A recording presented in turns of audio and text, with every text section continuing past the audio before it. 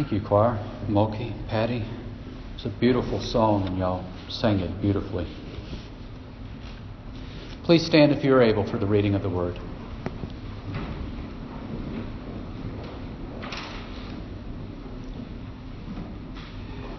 Our scripture today comes from the book of Psalms, chapter 139, verses 1 through 6, and verses 13 through 18.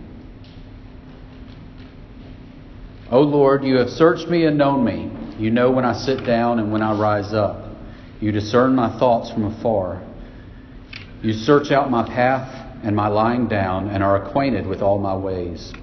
Even before a word is on my tongue, behold, O Lord, you know it altogether. You hem me in behind and before and lay your hand upon me. Such knowledge is too wonderful for me. It is high. I cannot attain it. For you formed my inward parts. You knitted me together in my mother's womb. I praise you, for I am fearfully and wonderfully made. Wonderful are your works. My soul knows it very well. My frame was not hidden from you when I was being made in secret, intricately woven in the depths of the earth. Your eyes saw my unformed substance. In your book were written every one of them, the days that were formed for me, when as yet there was none of them.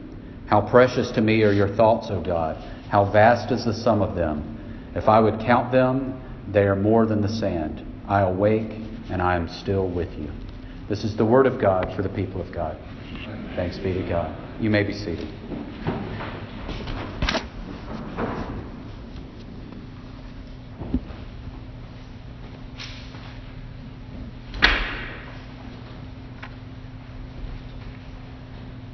It's easy for us to fall into patterns and into habits and just kind of go through the motions of life. I think all of us have probably been guilty of that at some point, where we just sort of get into a routine or a rut and we just sort of coast through life for, a few days or even for a season without really even thinking about what we're doing, just because of the routine of things. But the opposite of that is what we call intentional living, where we are very mindful of what we're doing and the effect that it can have on not just us and our relationship with God, but on the people around us as well. We call that intentional living. It's when you are deliberately living your life out in a certain way and you are taking note of the things that you do in a very deliberate and intentional way. Now, there are two ways to live your life intentionally. You can do it with this sense of paranoia and this sense of fear, like you must live your life a certain way or else something bad is going to happen. Or you can live your life intentionally with a sense of purpose, knowing that there is a reason for you to live your life in a certain way. So we kind of have this contradiction of paranoia and purpose when we talk about deliberate actions and being mindful of how we live our lives. When I read this passage here in Psalms, I think about the two different ways it can be taken, at least the first part. When you start reading what the psalmist says about, you know me, you know when I lay down, you know when I wake up, you know my thoughts even before I think them. If read a certain way, that could probably make us a little paranoid. And I think that there probably are a lot of paranoid Christians who think of God as this ever-judging, watchful eye that is just looking to see when they're going to stumble, when they're going to make a mistake. And so they live this life of piety, or they strive for holiness simply because they feel like God is watching all the time and they better not mess up. And that's one way that you can read this, but I think that's not necessarily the best way. Because when we do that, what we're basically doing is we're taking our fears and our paranoias and we're projecting them onto God. And it's really because we're used to fear and paranoia in other areas. Just like people sometimes get paranoid over the NSA or the government watching us or our internet history. What do they know? What do they see? And it's kind of funny. I was telling Claire just earlier this week, if they're watching everything that we do on the internet, our search history and what we're looking up and all that, they've got to think that we're some pretty boring people. Because, all I'm looking up is, scriptures for sermons and stuff like that, and then maybe some hobby-related stuff, maybe stuff about playing a guitar or something like that. But there are people who live their lives fearful of what the government may know or what somebody may be watching them do. And we've coined this phrase, Big Brother. Big Brother is watching. And so people will live their lives in a certain way knowing that they're being watched or being spied on. It even happens in the workplace when your computer activity is being monitored by your boss or a manager. And so people become paranoid about that. But guess what? They're very deliberate in what they're looking at. They're very intentional in not looking at the wrong thing. And that's good.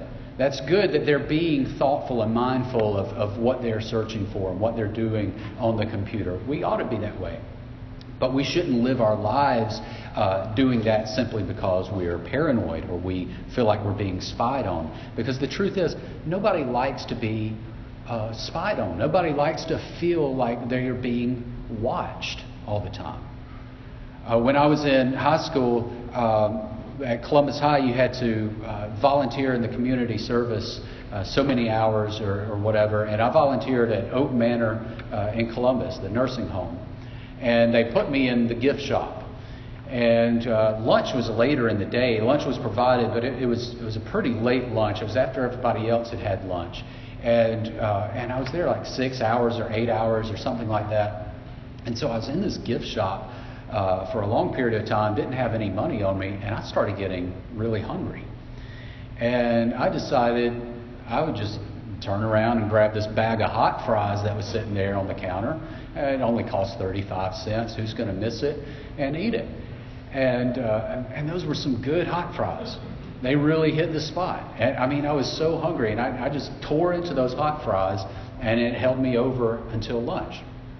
Now, my mom came to pick me up at the end of the day. And as soon as I got in the car, she said, "Next week when you go back, you're going to pay for those hot fries." And it freaked me out. I still to this day don't know how she knew. Was she spying? Was she looking in the window at me when I was at the gift shop? Or did somebody see it and then call her and tell her? I don't know. But it freaked me out. And the next week, of course, I dropped the 35 cents in the register and paid for my hot fries. But the next week, I was sure not to touch anything else. I didn't even, I stood there like this the whole time. I didn't even want to look like I was taking anything else.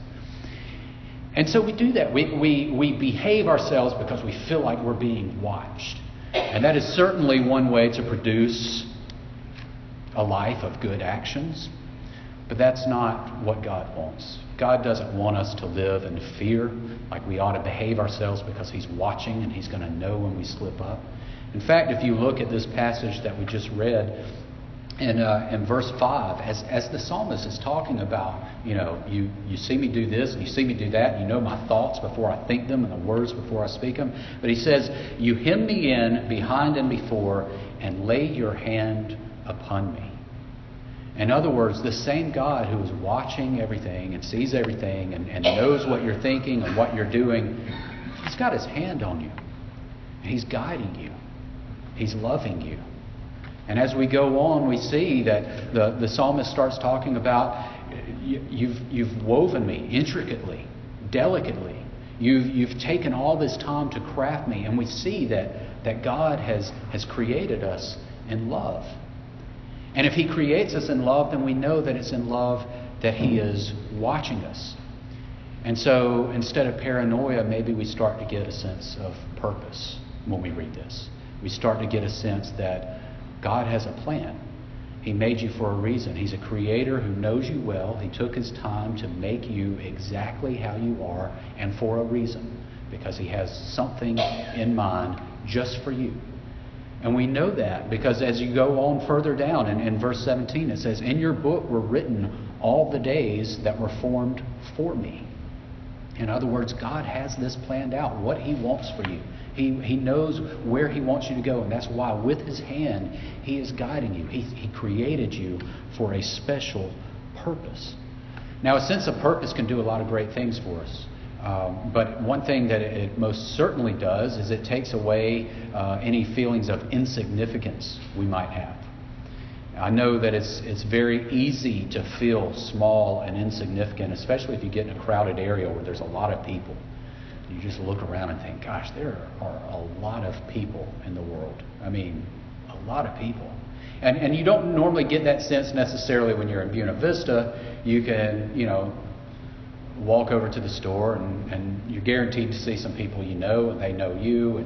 But you go to a place like Atlanta and you sit there in traffic for just a few minutes, or you walk on the sidewalk for just a few minutes, and you'll realize that you feel about this big. Like in the grand scheme of things, you feel so small. And you don't even have to go to Atlanta anymore. You can go to Columbus Park Crossing on the weekend, on a shopping day when it's real crowded, and you will feel very, very small. You can feel very overwhelmed and insignificant. But at the same time, our world is getting smaller through this process called globalization, where we can communicate across the globe easier with each other all the time. And there's no boundaries, it seems like. Trade and all of this stuff, the relations between countries and between cultures makes it to where the earth just really seems a lot smaller than it used to. Robert Withrow, in his book Boundless Faith, was talking about this and talking about how it relates to the church and how the globe has gotten smaller for us. And he says that no congregation, even in the most isolated corner of America, is exempt. Is exempt from globalization. He says the new Bibles in a congregation's pew stand a good chance of having been printed in China. The paper plates at its monthly potluck dinner may have come from Guatemala, and if they were purchased by a credit card, the transaction probably took place somewhere in India. That's pretty fascinating to think about. That just here in this church, among us in Buena Vista, Georgia, somehow or another, we've been probably touched by the actions of people from all over the globe. So when you start feeling insignificant, when you start feeling really small in the grand scheme of things, we've got to realize that our actions and what we do can also reverberate and be felt nationwide and even globally. And that means that the small church has more power than it ever has before. We average about 50 on a holiday weekend like this. It's less, obviously, but we're averaging about 50 here. But if you were to go to our Facebook page, you would see that we have like 170 people following us on Facebook.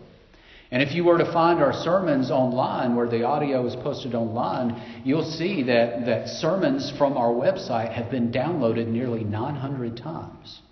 So while we feel small here in the sanctuary, and we have a very modest group of people here, we know that it doesn't just begin and end right here on Sunday morning. We have the ability to affect people outside of the church for miles and miles and miles, and we can have a global impact. And if you don't believe that, just consider Operation Christmas Child that we've done the past few years. There are kids in third world countries receiving gifts that you hand-selected. Think about the missionaries that we support. Think about when we pay into our apportionments, where all that money goes, all over, not just through the Methodist Church, but throughout the nations. And we touch lives that way. If that doesn't give you a sense of purpose, a sense of significance, I don't know what will. Because if you think about it, our church right here in Buena Vista is really just an outpost for something much, much greater. Y'all know that I'm a big fan of Star Wars. I did the series earlier this year on Mind Wars and used all the Star Wars analogies and all that stuff. But and The Empire Strikes Back, which is the best movie of the whole series, I think. The Rebel Alliance is based on this frozen planet called Hoth, isolated from everything. Hardly anything that is alive is there. Nothing can live there because it's a frozen planet. But yet it is the base for all of their operations and for the insurgents and for overthrowing the empire. And I know that might sound like a silly analogy, but that's what a church is. It is a base. It is an outpost. It is something for us to grow from and grow out from, to find our purpose and then reach out into the world all around us. And we can find many, many ways to do that, both as a body of believers and individually. Like I said, the small church now has more power than it ever has before. And that can be a wonderful thing, but it can also be a very dangerous thing.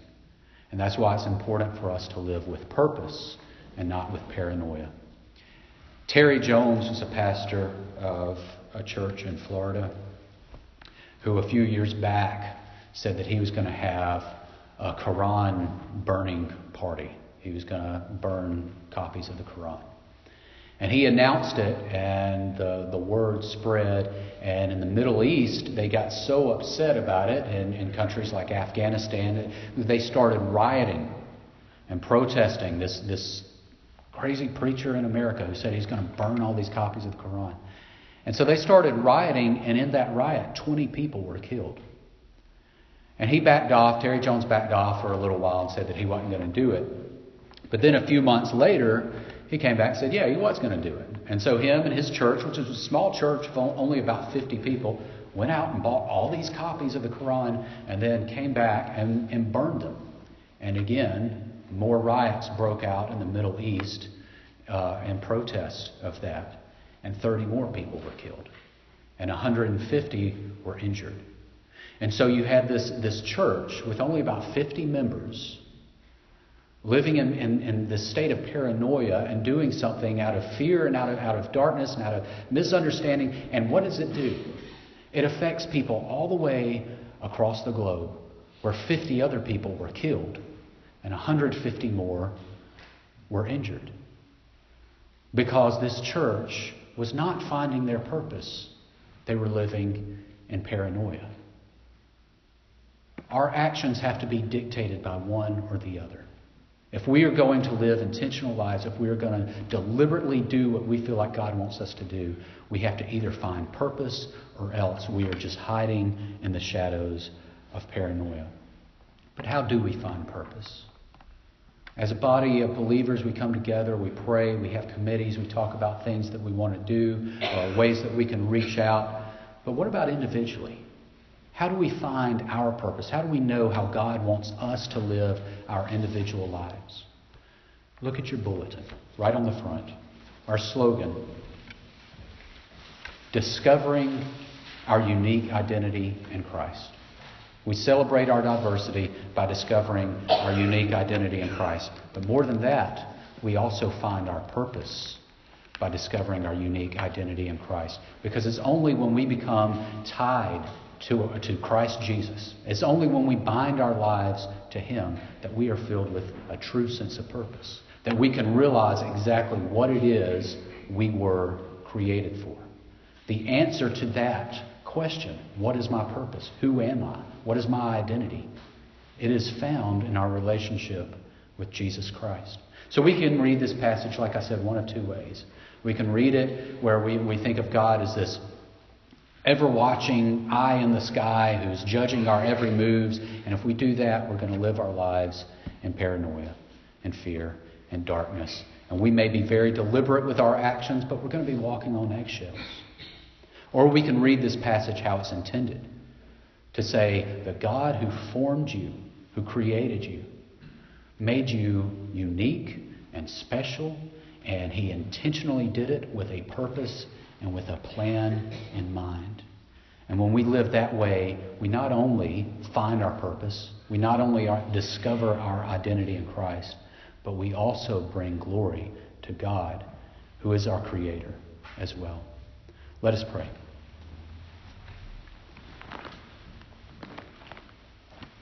Lord, we thank You that You do have a plan for us, that You created us with purpose.